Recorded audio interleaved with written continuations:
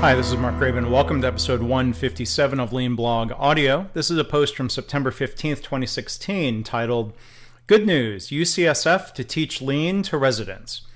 So I was really happy to see this announcement the other day. The title of the release is UCSF to Train Residents in Lean Management and Process Improvement. So from that announcement, it says, quote, UC San Francisco will train medical residents and fellows in lean management principles as part of a broader institutional commitment to continuous quality improvement.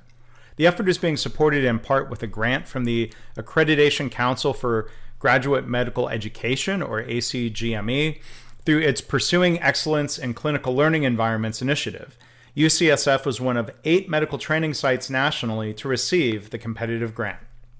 So I think it's great to see residents exposed to lean thinking and process improvement.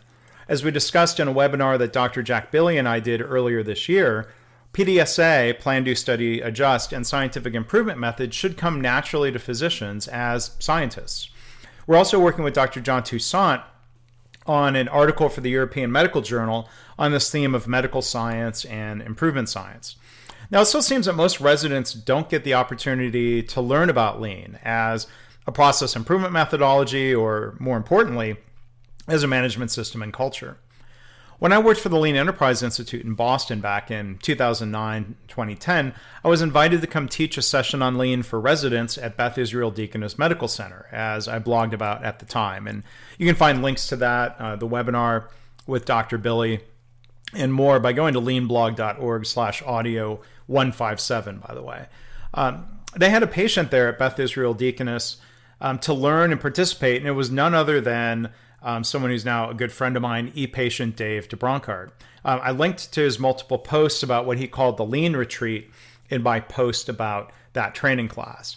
Now, Dr. Greg Jacobson, the CEO of KaiNexus, you might know, was introduced to Kaizen principles and to Masaki Amai's seminal book Kaizen when he was an emergency medicine resident.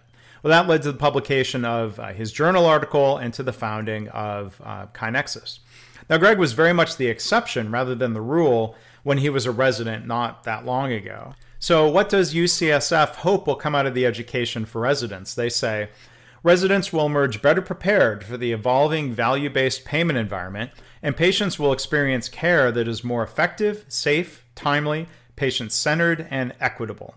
I think those are great goals. Well, how much of this is happening out there in residency programs that you see? Come to the blog, leave a comment, share some of your thoughts if you go to leanblog.org/audio157.